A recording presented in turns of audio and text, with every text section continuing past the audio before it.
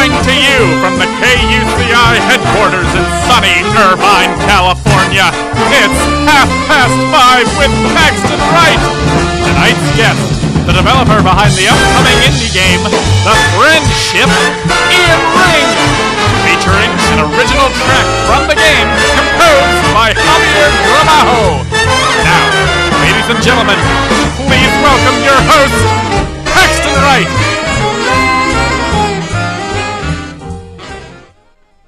How are you doing today, ladies and gentlemen? I wanna thank once again our terrific announcer. His name's Glenn. For just as always knocking it out of the park on that intro. Thanks again, Glenn. Of course. So you guys are listening to KUCI 88.9 FM in Irvine.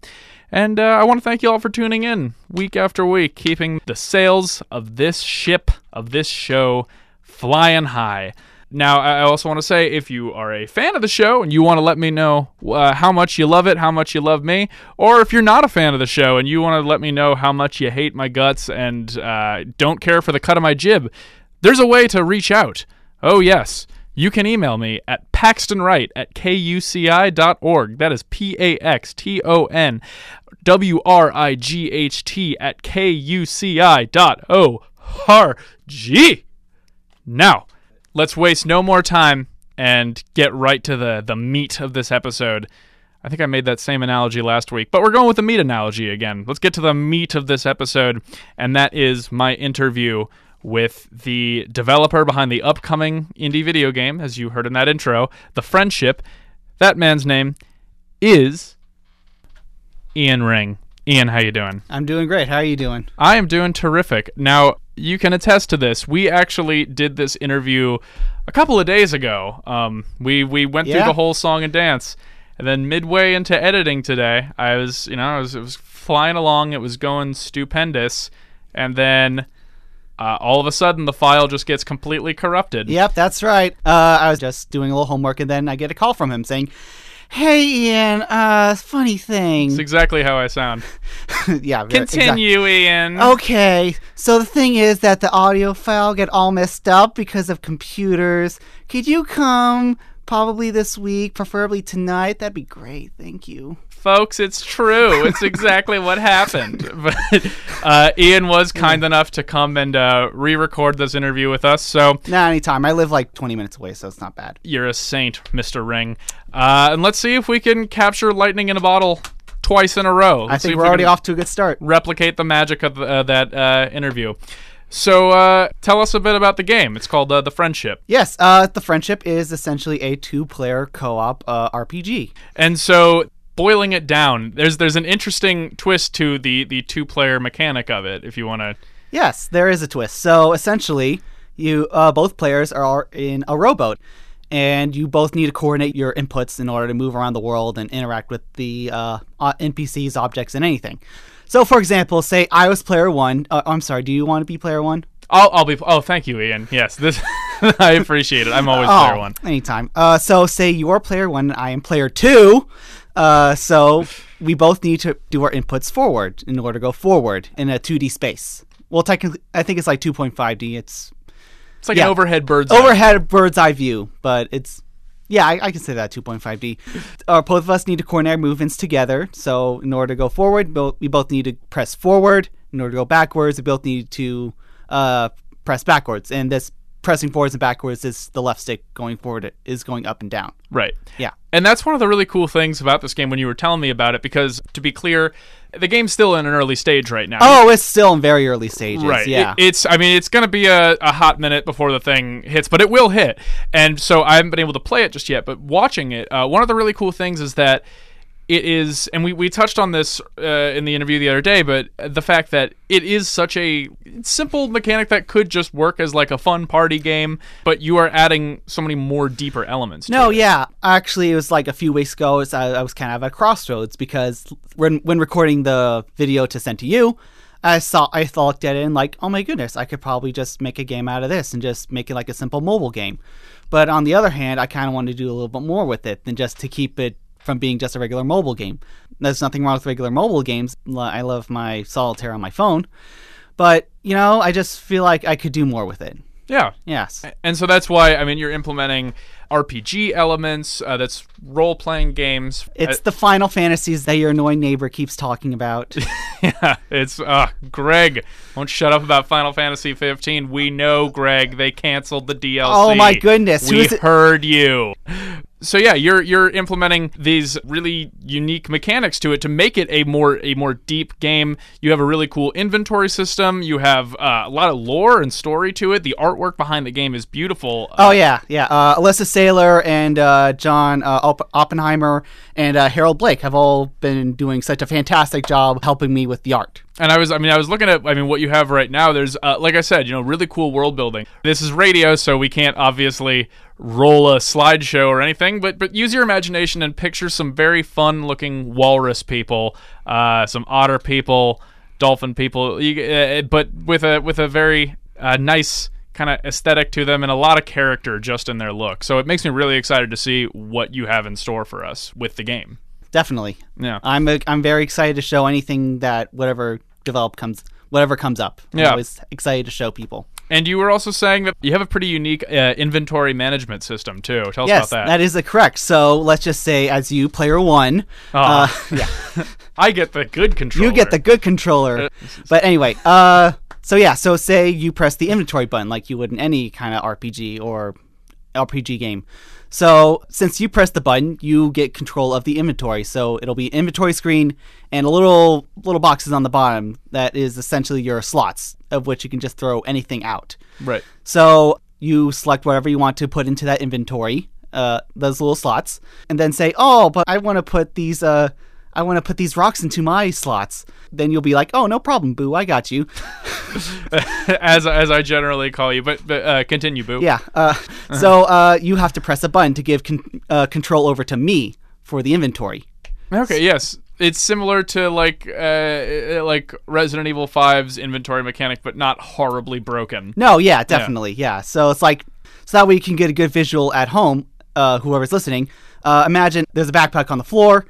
And Paxton is the first one to pick up that backpack, and he just takes whatever he wants and just shoves it in his pockets. But then so classic, man. So classic you, yeah. And then, but then I say, hey, I want to take some things out of the backpack. So then you have to hand the backpack over to me, and then I put whatever I want in my pockets, and then we just leave the backpack back on the floor, and then we just do our own thing. Right. Yeah. It sounds fun too because it's like as I was saying, this game.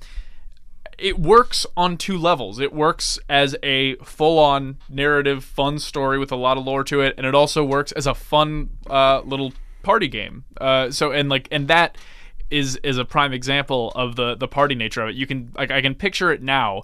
The heated arguments over I need the chicken with pulley. That was a Monkey Island reference in 2019. But I need that. No, what are you doing? Don't take that from me. I need the health potion. Blah. Like that's. It's classic, and there's a lot of... Yeah, like we're arguing, like, okay, it's my turn with the inventory. I need it now. Right. Yeah. A lot of friendships are going to be made, and a lot of friendships are going to be broken over this game, and I hope you're ready to have that weight on your shoulders. I'm very much ready. Okay. Well, I'm glad to hear it. And actually, speaking of the party mechanics, there was one pretty specific game which was sort of the core driving influence on this originally from a base level. If you want to tell us about that. Oh, yeah. So back in my undergraduate school, where actually I met Paxton for the first time because we were roommates. Good old CCC. Ooh! Columbia College, Chicago. I miss it. Anyway, so I'd play Overcooked with my group of friends after you abandoned me to come back to California. I did. Which is probably better. I was my brittle bones couldn't take those winters, baby. No, they got worse. Yes, that's what I heard. Yeah. But anyway, so I'd play Overcooked with them all the time, and I always have fond memories of all of my friends talking together and coordinating, having to pass along these food trays and just leaving the food trays on the floor. Yeah, right. And that was one of the key core feelings that I'm trying to encapsulate in this game. Right. It's taking that feeling and building off of it into a bigger game on top of that. No, It's yeah. the party elements with the elements of a full-fledged RPG too. Yes, exactly. It's a great idea. I kind of shocked it hasn't really been done sooner. No, yeah, I'm So surprised too. It's cool, man. I'm excited to see it. But we should also mention that this isn't the first game that you've actually developed. You have a pretty extensive library under your belt at this point. No, yeah. Back in Colombia, I had to work on a couple capstone projects. First was Toasted, which was essentially a surprise, a wave-based zombie beat 'em up game. But that ended up being very, very bad because at the time I didn't know too much programming. Right. So, and I was the only was programmer on the team. It was an inspired idea, though. No, yeah. No, Wave-based zombie shooters, but let's not neglect the most important part: playing as a marshmallow. Exactly, playing as Marshmallow and fighting off burnt marshmallows. But It's the wells run dry on the marshmallows fighting burnt marshmallows genre. You should have known Exactly. from the start. It was exactly, doomed. yeah. It like my technical skills weren't up to level. So the next semester after that, we decided to make another game, but just much simpler and much stripped down, which was Ready Action Driver, which turned out to be really good. I was surprised, honestly. And you had some pretty big response on that. No, yeah, I saw. definitely. So during the summer, I just figured I'd submit it to the Rookies, which is a student game competition that one of my professors suggested that we all enter in. And by some miracle, we got nominated for Best PC Game. Yeah. But unfortunately, we didn't win because we lost to a game that probably had more people working with them. Right. Yeah, but Just another one of those zombie marshmallow shooters. actually, I think it was more like it was more of a narrative-driven story, and it looked really pretty. But I didn't know what the game was. Right.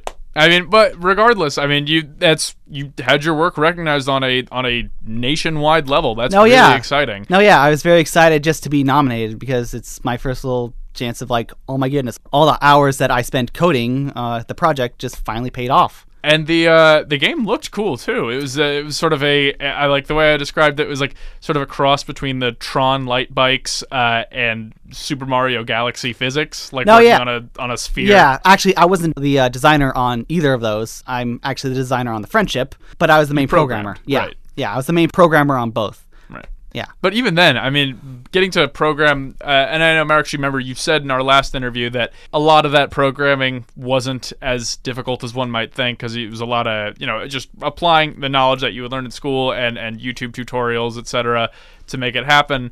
But it's still, the physics of that game are really impressive. Like I said, you're working on a 3D sphere doing that Tron light bike mechanic, like, and it's fun. It's not a complete cluster F. No, yeah. One of my teammates over the winter break pretty much went online and said like, "Hey, I found this tutorial online about planet physics. Essentially, we should make a game out of this." And then he suggested what is essentially just the Tron on a shrinking sphere. Right. Yeah. It works, and on top of that, it gets me thinking. So, of course, this is the first time you're designing and developing a game. You're head honcho on this project, the Friendship. Yes.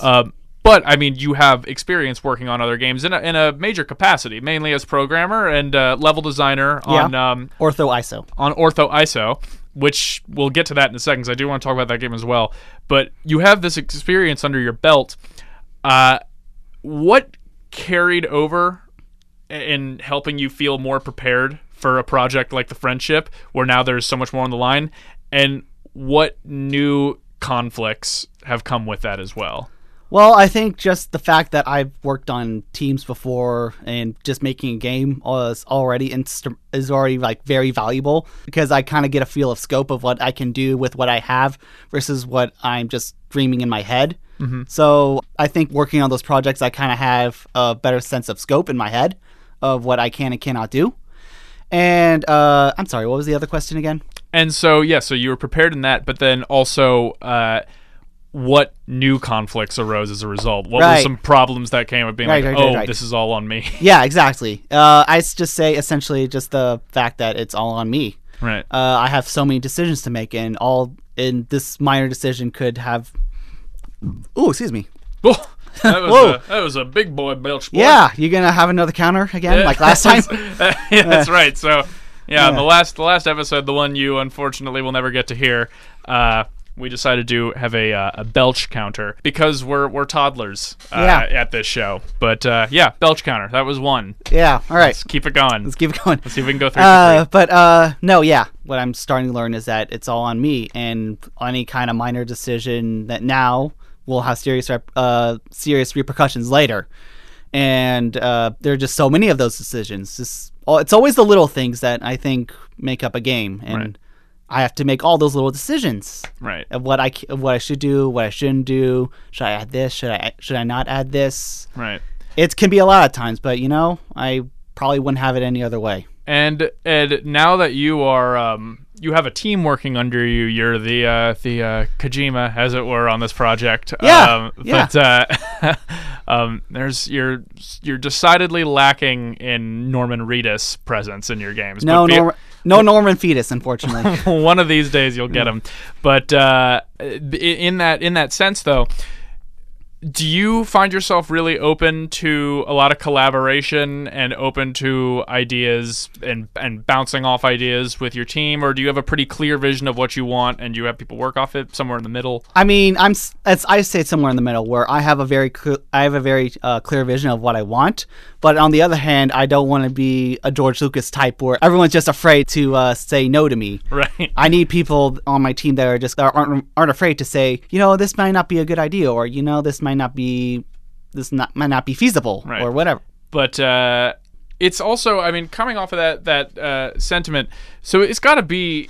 Well, we know it is. Even if you're Joe Blow and you don't really keep up with video games, it's we are now living in this very, I'm a broken record here, but this DIY era of artists who, normally 10 years or more ago would have had a significantly harder time getting exposure for their work. Now, musicians can go on SoundCloud. And put their stuff out there. Filmmakers can go on YouTube or Vimeo, put their stuff out there. Even game developers game makers who don't have the necessarily education for it can go into things like RPG Maker and make a completely grunt video game. Of course, it's RPG Maker. Yeah. It's not without limited. Not without its faults, but it's still that idea that now anyone can go and do a thing. I don't have to apply for K-Rock to have a show, work my way up the K-Rock ladders. No disrespect to K-Rock, but I can do this here at this radio station. I can upload a podcast. I have a way to get my voice out there to the masses, and it's a really exciting time for that. That being said, what are some of the pros and cons, do you think, of coming into that world that is simultaneously way more accessible and probably way more competitive than ever? Yeah, so it's definitely extremely competitive. If I'm not sure if the people listening at home are aware of Steam. It is the largest repository of PC games on the planet, and the process to get into that is very low. You just have to pay them like $10-$20 and you're automatically on the store. But the problem is that so many people do that, and there are so many games out there, and it just becomes flooded with so many games that if you're not on the front page, you're not making any money. Right. Yeah. But, I think that if your game is unique enough and isn't just a match 3 game on Steam, I think you will probably, and if you market it right, or starting with small steps like being on this radio show. It's the small steps. You're going to be a star. Yeah. It's, but no, I think it's the small steps to get it first recognized, get the word out of the game. And then you'll get a following, hopefully. Hopefully you get some sort of following out there, and then you can announce hey, this game's going to be on Steam if you want to play it, right, and give me money. Right. And it's interesting because I remember really seeing that in 2012 as a personal anecdote. 2012, 2013ish. It was shortly after I know you're not a big horror person, but it was shortly after Amnesia: The Dark Descent came out and Slender came out, yes. And there was this, I guess what you'd call a renaissance of horror games, and we were getting banger after banger of horror games. That was, we had, like I said, Slender. We had Five Nights. Yeah, of course. It's a punchline to jokes now, but really at the time, Five Nights at Freddy's was a big deal when it first came out. It was a pretty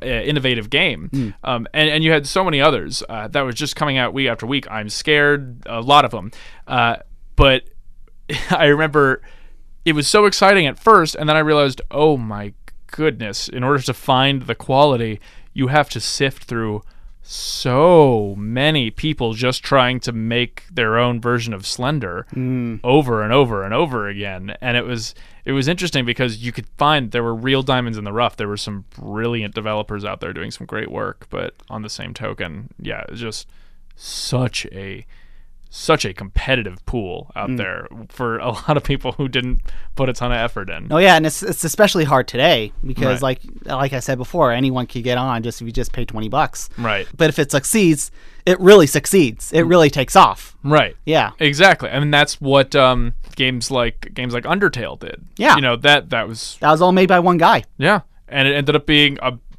lot of reputable sources consider it one of the best games of the 10s. And it's one dude made a game on his own time for free. Yeah, and Hollow Knight. I think that was named after like 2 people in Australia. Yeah.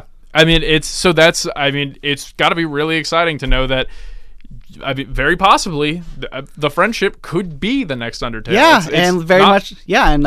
very much like Hollow Knight, you can get all the dollar dues. Right. Hey. $900 dues. Yeah, it's a Simpsons reference. It's I'll just have a coffee. Right, 1 beer it is. That was another Simpsons reference. Mr. Prime Minister.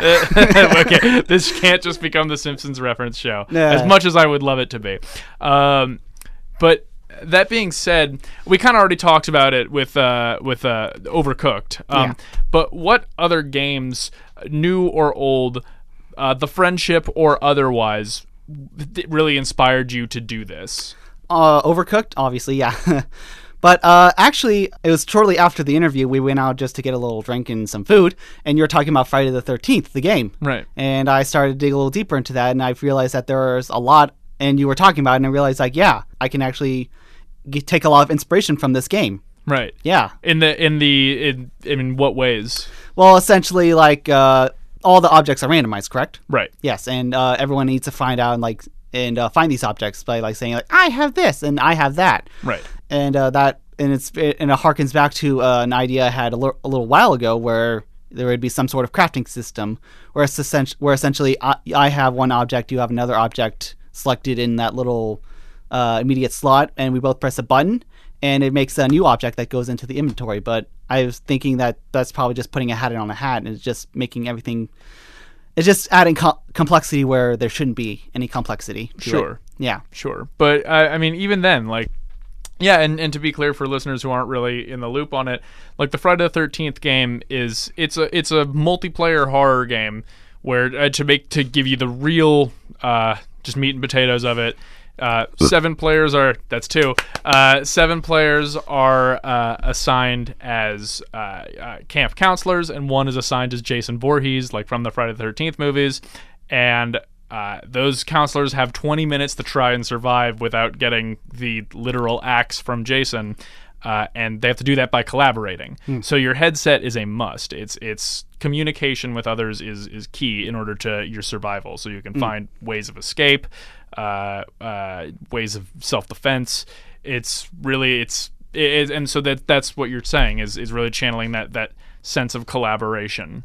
That's still something I'm trying to figure out, where I have to do one thing and you have to do another thing, and we have to coordinate us doing that thing. Right. Yeah. And so I guess I'll leave it on this because we don't have much time left, but I'll ask, what was and this is going to get a little profound, but was there a moment or a game you played or a singular experience where you went, I want to make video games, this is what I want to do? I'd say it's probably around high school, where it was kind of at that point where everyone's deciding where they want to go to school, what they want to do with their lives. And so far, I didn't know what I wanted to do with my life. And then I found about game that you can actually go to school for game design, which I thought, oh, that's pretty cool. So me and my mom went, did the regular college tour thing where I visited SCAD, I visited DePaul, I visited Columbia, where I eventually ended up and met you. Right. And yeah, that's how I got started. And I developed my love of making games at Columbia, and now I'm taking it to the next level, going to school at LCAD. Right, that's right. Yeah. Laguna College of Art and Design. Yes. Right, that's right. Yeah, and that's what the friendship is for. This is my thesis project, essentially, where I need to create something that contributes to the art of video games itself. Right. Well, it seems like you're well on your way to do that. Before we go, real quick, if anyone's interested in following your process making the game, or just anything about what you're doing in your career at all, where can they keep up with you? Yeah. So I have a personal portfolio website, which is just iansdesign.com. You want to spell that out? IANS design.com. Right. And I believe that's also my Twitter handle as well. So if enough people follow me, I'll start posting stuff and updates and thoughts about game industries and such. Great. So that's at Ian's Design and iansdesign.com. Now, just before we go here, we're going to close out with a song from the composer for the game, Javier Gramajo. Mm-hmm. And the song is untitled at the moment, but it will likely be used somewhere in the game soundtrack, correct? Yes, it'll likely be implemented in the game with some minor tweaks every now and then. Right. Yeah. But you can expect to hear more from Javier come May 2020. That's right. That's when I need to have it ready for thesis defense. Right. Well, May of 2020, guys, keep your eyes out for the friendship, and maybe Ian will have you back on the show. I'd love to. The date. Yeah, we'll have Applebee's. Great, let's do it.